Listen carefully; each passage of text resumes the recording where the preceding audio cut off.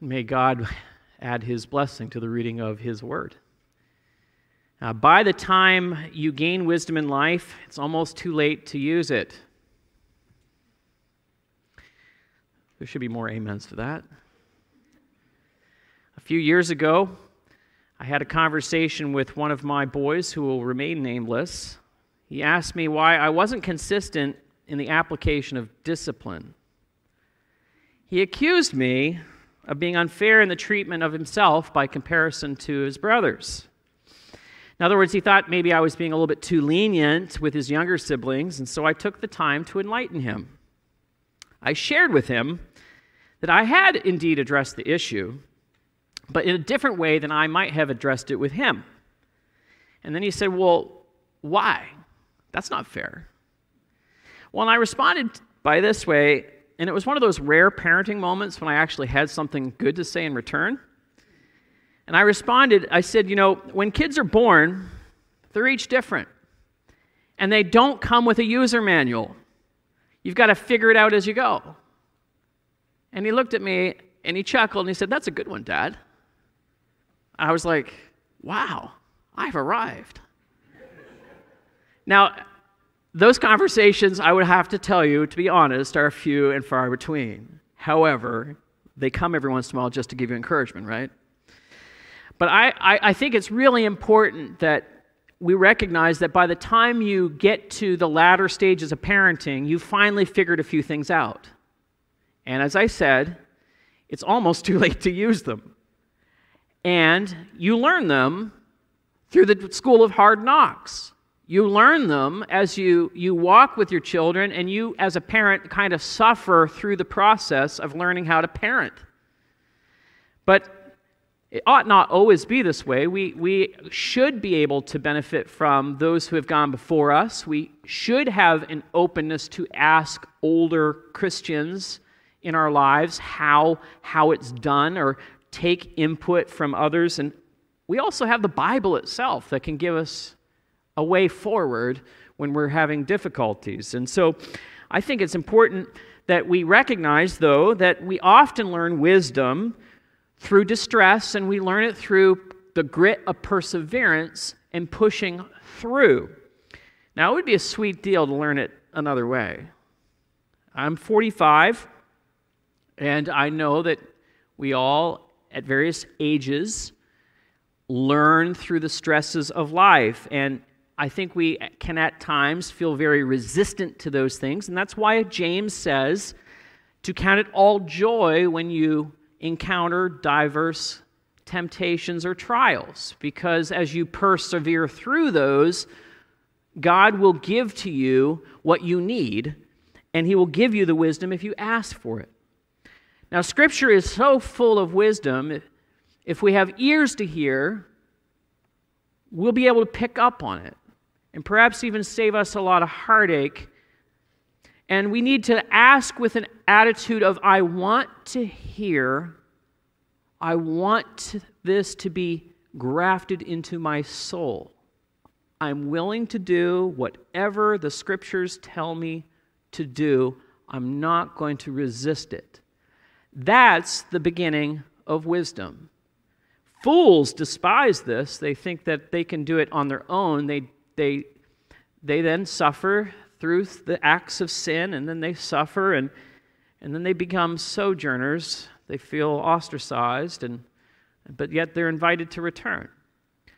So as we're looking at this text, I want you to see Moses, who in his younger years acted very foolishly, and through his suffering and his sojourning, he learned how to shepherd and how to serve God's people. And the idea that I want to share from this text is that God prepares His people for service through suffering. I wish there was another way. But there is no other way, folks. If you pick up the cross and follow Him, learning the principles of self-denial and suffering are a part of the way you follow Christ. There is no other way. And so God, in His providence, prepares Moses in the tried and true way of gaining wisdom, and that is through suffering. And so I want us to look here at these two episodes that are put together, and I want to note on the offset that they occur in two different countries. They're ruled by two different men. One of these countries is underneath of the dominion of Pharaoh. The other is under the dominion of, we get this introduction, he's called the priest of Midian in verse 16. I want you to notice that there is two different realms, and Moses is successful in one realm of being a deliverer, but not so successful in the other realm. And the absence of the word deliverer in Egypt is significant because it shows up in Midian, where he is successful.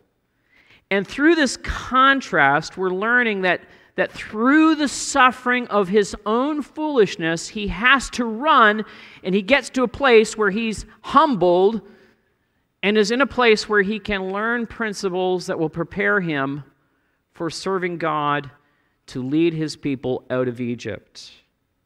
So let's look at these two scenarios, these two situations. The first is Exodus 2:11-15, where Moses fails as a deliverer in Egypt. Now, this is really the first introduction of Moses as a man. Last Sunday, we saw him as the baby in the bulrushes. And then we do this big quantum leap forward into his young adult life. Not that his child rearing days were insignificant, but here is the moment where we clearly see God starting to lead Moses in a different direction. He had been delivered from the bulrushes and put into the palace, and now it's as if the palace needs to be taken out of him in order that he might properly serve the Lord. But yet what we see here is a little bit of his background and his character. We see Moses in verses 11-14 displaying what I would call promising leadership skills. There's a lot of promise here. And from a worldly perspective, we would say, this is the kind of leader that I would want to have go before me. First, Moses knew who he was. And he knew he was a Hebrew. He was not an Egyptian. He had a clear grasp of his personal identity, and he knew what he was about. He knew what he was going to do. He even understood God's providence in such a way that he was placed and equipped for a special purpose. Now, it's likely that Moses was very aware of his identity as a Hebrew due to the long-term nursing strategies of that day. We live in a world in which accommodations have been made to get women out into the workforce quickly, and so formulas and such and everything and weaning is a much tighter process here in America. Back then, 3 years on average was the length of time of nursing. And so by the time Moses is walking and talking, he's still nursing. He knows. He's starting to know who his real mom is and who's not his real mom. And it seems as though the princess did not forbid this knowledge and awareness. Moses knew who his sister and his brother were. We knew that the princess used a Hebrew name for Moses as well. So there doesn't seem to be an attempt to hide or to cover up this adoption. And I would say that knowing who you are and what you are about is a very essential feature of leadership. You don't want to follow an aimless person. You want to follow someone who knows where they're going. And this is Moses. He's equipped. He knows what he's about. His sense of personhood is not up for debate. And Pharaoh's daughter ensures that Moses is emotionally secure. Now, I want to just pause here for a moment because I think the topic of identity is such a critical issue these days. And I cannot imagine growing up in a day in which Paw Patrol introduces ambiguity as to gender. We used a lot of educational children's programming. I don't know if we could even do that today. Everything is out to get our children. We have teachers at sometimes who will try to interfere with gender identification. Even parents leaving to their own children the intense pressure to figure out who they are. That's not helpful. And our culture, as it becomes more and more broken and tormented, we have many people who have lost total connection with who they are. We're aimless. And as we've read in our scripture readings this morning, God created man in his own image. And so we ought to have a very confident perspective of who we are. We are made in God's image as male and female. And one of the best things that you can do for your parents, if you have a little boy or you have a little girl in your house, is to tell them how thankful you are that God has made them a little boy or a little girl. I think it's something that we would assume, but I think nowadays we need to explicitly tell our children how much we are thankful that God has made them male or female. It's because they were made in God's image. We need to let them know how wonderfully and fearfully they've been created. And so as you parent your children, take some wisdom from someone who has gone before you and take the time to commend the beauty of the gender that they have been given in their biology. Do that. The world is not going to do that for you. You need to do that. And I would encourage you to do so. There's a second quality of leadership here that is remarkable to Moses' his leadership skills. He was very excitable. He was a very young idealist. He was ready to go to the front lines, if you will, and fight for justice. He could have chosen to hide his national identity, and he could have tried to become more Egyptian, but he was trying to become more Hebrew and leverage his place in the palace to help his people. And as he went out, it says in verse 11 that he went out to his people and looked on their burdens. He saw what was going on, and it moved his heart to anger, and that anger moved him to act and to do something. We need people today in our leadership who are going to do something. And I'm thankful for those who stand up and say something and do something. I'm like everyone else. I want people to fight for that which is right and honoring to the Lord. But there is a way to go about it. And yet Moses had this tendency in his heart, and he unfortunately was more heat than light. Now, anger is a good energy, but in the hands of sinful men, it never works the righteousness of God. Anger is the sensation that something's not right, and it has to be made right. But the problem is, as sinners, we tend to overcompensate, and we destroy people in the process of trying to correct things that are unjust. Now, he was an idealist young man, but he was unfortunately not tempered with moderation, and so he struck down this Egyptian taskmaster and hid him in the sand. He really, in this case, doesn't have the authority to act. Who is the one who has dominion in this land? It's Pharaoh. He's ascribing to himself the authority of Pharaoh to do this, and he's foolish in his thinking. This is not appropriate for him to do. Now, finally, there's a third characteristic here that I find interestingly noted, that Moses was physically strong. It was neither the taskmaster nor when he gets to Midian, these shepherds who are bullying the women, they were no match for Moses. So what you see here is you see someone who's confident, who's strong, who takes initiative, he's assertive, he's got strength. However, he also has pride.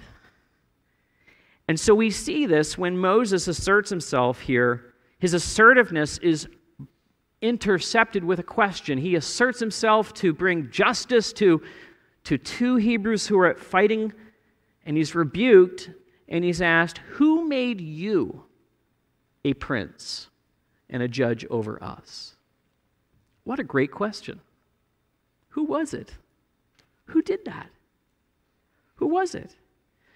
Well, the New Testament actually gives us some insight. Stephen was a deacon in the New Testament church, and he preached a short sermon, and he said this in the midst of his sermon. He said that he, Moses, supposed that his brothers would understand that God was giving them salvation by his hand, but they did not understand. And so I go back to that question.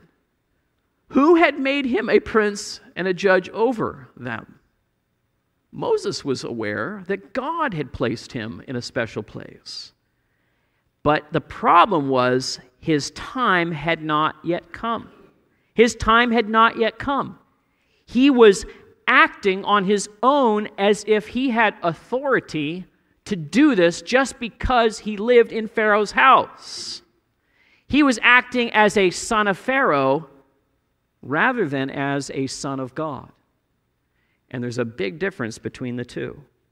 You may have all of the correct motives to correct the world around you, but if you don't do it as the Son of God, your pride will fill your heart and cause you to collapse and fail.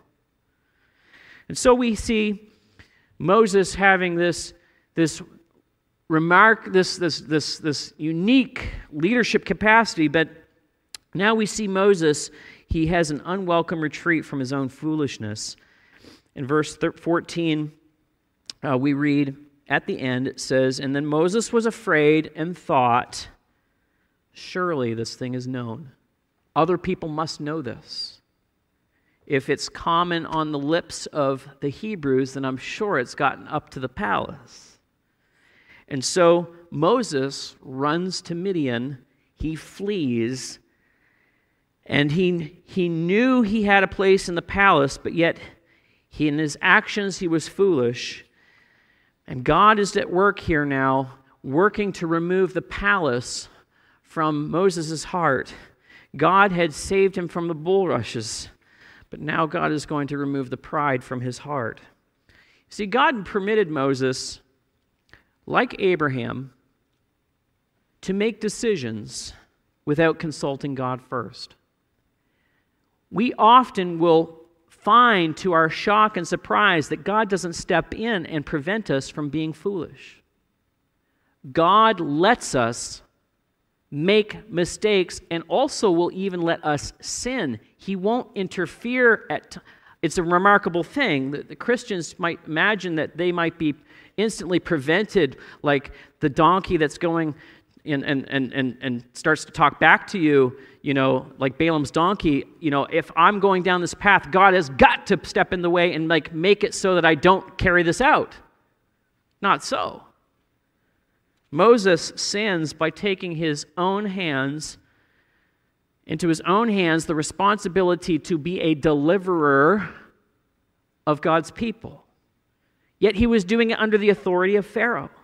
He was doing it not according to God's word. And so his sin causes him to suffer, to leave home, so that one day he would be the kind of leader that God would use. This may be counterintuitive, but God does allow us to sin in order to suffer, in order to learn that we need to trust him above all things. And so by trying to solve the relational problem with his anger, he made life worse. God may allow you to have outbursts of anger in your own home in order that you might suffer, to learn that that's not the way you should handle conflict in your own home. He wants you to learn that living your life according to God's principles is the way to peace. Psalm 16:11 says, "You make known to me the path of life. In your presence there is fullness of joy, At your right hand are pleasures forevermore. In our own vain imagination, we think that when we outburst in anger, that we will achieve the results that we hope to have in the life of another person. It never goes the way we think it will go. And we are taken into foolishness, and how much greater then, though, would be the path of life and having the presence of God's joy filling our relationship. How much better it would be if we simply would bite our tongue, wait for things to cool, and speak out of love and concern and sympathy, and hear God work and fill our souls with joy. There is a better way. And so often we have to learn the way that Moses learns, that acting on our own authority never works well. And so Moses, tail between his legs, he's running off to Midian. And so we see in verse 16 to 22, Moses here now finally succeeds. He wants to be a deliverer. But here, he is successful as a deliverer. Verse 16, he says, "And now the priest of Midian had 7 daughters. And they came and they drew water and filled the troughs to water their father's flocks. And the shepherds came and drove them away. But Moses stood up and saved them and watered their flock. And when the women came back, they said, 'An Egyptian delivered us today.'" He is successful. Now, I want to point out that in the story of Israel, there are tropes, I guess, characteristics or features of their story that kind of get recycled several times. For example, barrenness. I talked about that last Sunday as a distinct characteristic in the background story of Israel. Barrenness is a feature of their history, and unique births. Having birth stories are unique features of their history. But there is also another characteristic in Israel's history, is that very uniquely, they are a people of sojourners. Abraham traveled to Canaan. He never built a house. He was always in a tent. He was always moving.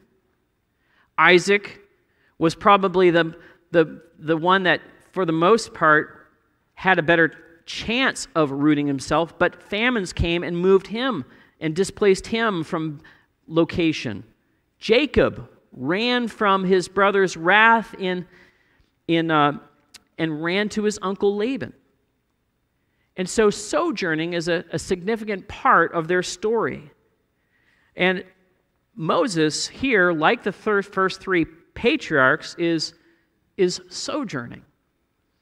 Now, of the 3 patriarchs, Jacob's sojourning looks the most like Moses.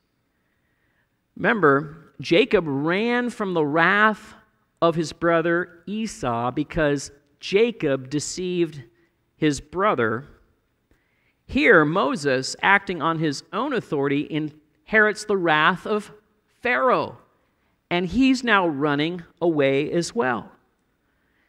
And it's remarkable how Moses, in this case, becomes a successful deliverer, just as Jacob also became a deliverer.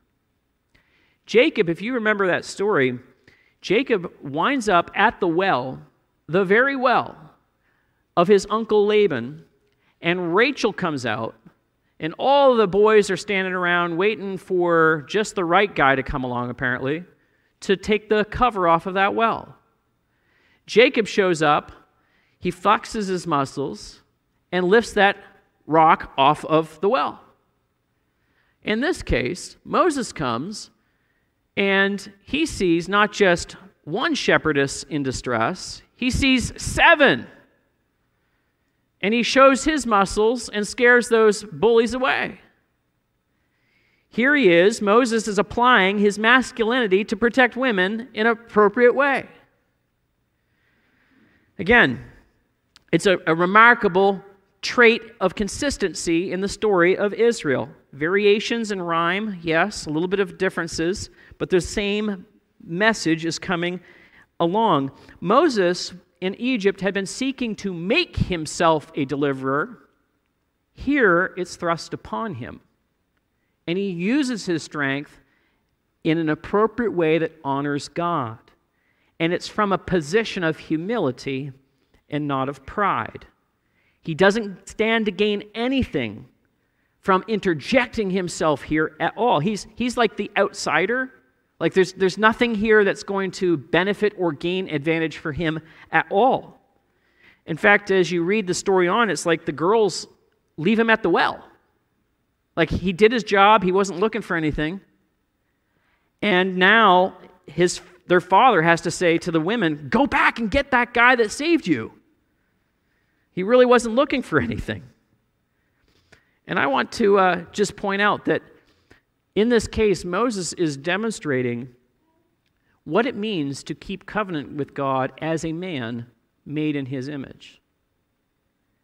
Back in the very beginning, God made man and woman with distinct roles, and in this case, he honors God's covenant and protects. He uses his masculinity to protect a woman made in the image of God. And he uses his masculinity to glorify God. And I want to say that in our culture, we are so backward because very often men will use their masculinity to take from women rather than give protection to women. Masculinity is for the benefit of others, just as much as femininity is for the benefit of others. And so when we humble ourselves and recognize the uniqueness of our features, of our masculinity or our femininity, we have a place in which we can glorify God and display the wonders of our creation.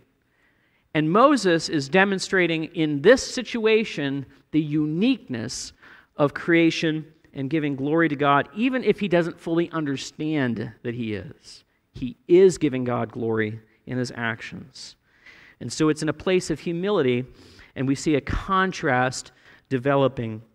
I think Moses, when he wrote this in reflection, recognizes what's going on. But in the moment, I'm sure he had no idea and had to reflect upon it later in his life. Verse 20, we also see that he honors the authority in a new realm. Verse 20, so the women go and they find him again. In verse 20 it says, and he said to his daughters, where is this Egyptian? Why have you left the man? Call him that he may eat with me today. Now again, when Moses was in Egypt, he tried to use the authority of his position, and it was so foolish. Now here in Midian, though, Moses applies his masculinity appropriately, and he does so underneath the authority of God, and he protects.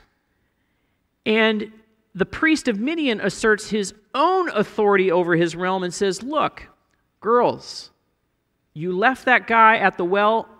That would be an inappropriate way for me to manage my personal authority. I have a responsibility to shelter him, to provide hospitality for him, and he sends the girls back, and Moses humbles himself and submits to the new authority and comes to his tent and honors his authority. And as the story goes, Moses is invited to the home for a meal, and then one thing leads to another, and he's given a daughter to marry. And in this process, there is a humbling of Moses. He, as the prince heir of Pharaoh and Egypt, could have picked anyone. Here he's allowing God, as you will, to pick someone for him. And Moses, as he dwells in that tent, learns how to lead by humbly tending sheep. It says in verse 21 to 22, and Moses was content to dwell with the man, and he gave Moses his daughter Zipporah. And she gave birth to a son, and he called his name Gershom, for he said, I have been a sojourner in a foreign land. He was content to dwell. That's a figurative way of saying, I'm willing to live here and kind of work alongside of you, and I'm going to do what you do. And when we get to chapter 3, we find that Moses is taking the sheep out into the wilderness. He's now shepherding. What a change of position. Moses was content to dwell with the man. His life no longer consisted of his own ambitions. Basically, he gave up the palace, if you will, for God. He never want all of this now. He's now content here working alongside of the priest of Midian. Now, it was not a wrong impulse for Moses to want to deliver the Egyptians. It's not wrong. But it had become such a controlling desire within his life that it caused him to get into sin. Now he's kind of giving it up and saying, okay, I'm not going to be the master of my own destiny here. I'm going to let God do what he wants to do. And I think that it's really remarkable that as he works alongside of this man, he learns how to be a shepherd. And learning how to be a shepherd is something that can prepare you for life. You can learn a lot by tending sheep, because sheep like to go their own way. We are like sheep, and we like to go our own way. Shepherds are needed to lead people who don't want to go in the way that they are best to go. And so what you learn through this process, you learn self-denial. Instead of exercising and asserting my will, we need to learn to cooperate with God in his plan. We need to learn how to be sheep being led by a shepherd.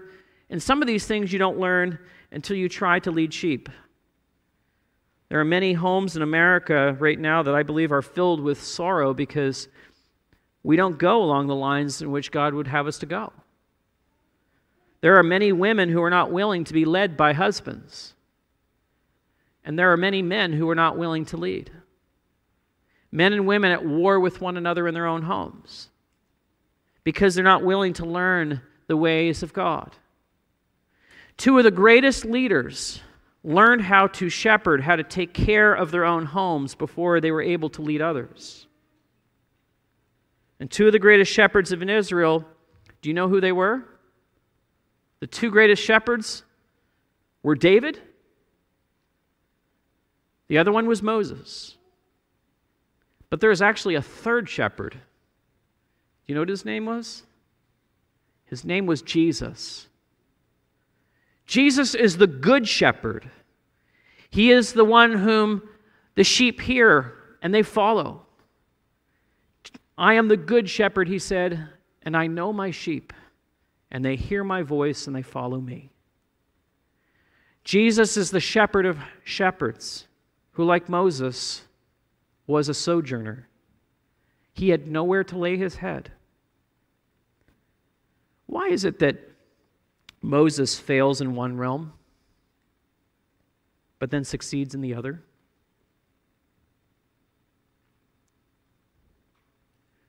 It's because of God's providence,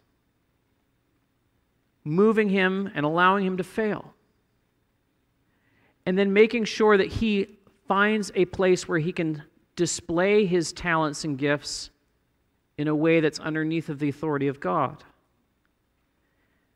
Moses needed to learn that God's word is irrevocable, and he needed to humble himself underneath of it in order to be able to serve others truly. And I see in this text something for all of us as followers of Jesus Christ. There are many shepherds that will let us down, but there is one true good shepherd who teaches us how to follow well, and that is the Lord Jesus Christ. And following Christ is a difficult path. But in the process of following him, he shows us how to lead. God is the one who prepares his people for service, and he does this through suffering. We would prefer it another way. We would prefer to have a field of soft grass the whole way. But God allows us to tread the poor decisions of our youth in order to teach us humility and dependence upon Him. We cannot serve others, we cannot lead apart from the Spirit of Christ, who is gentle and lowly, and He is the one who will direct our paths. Let's pray.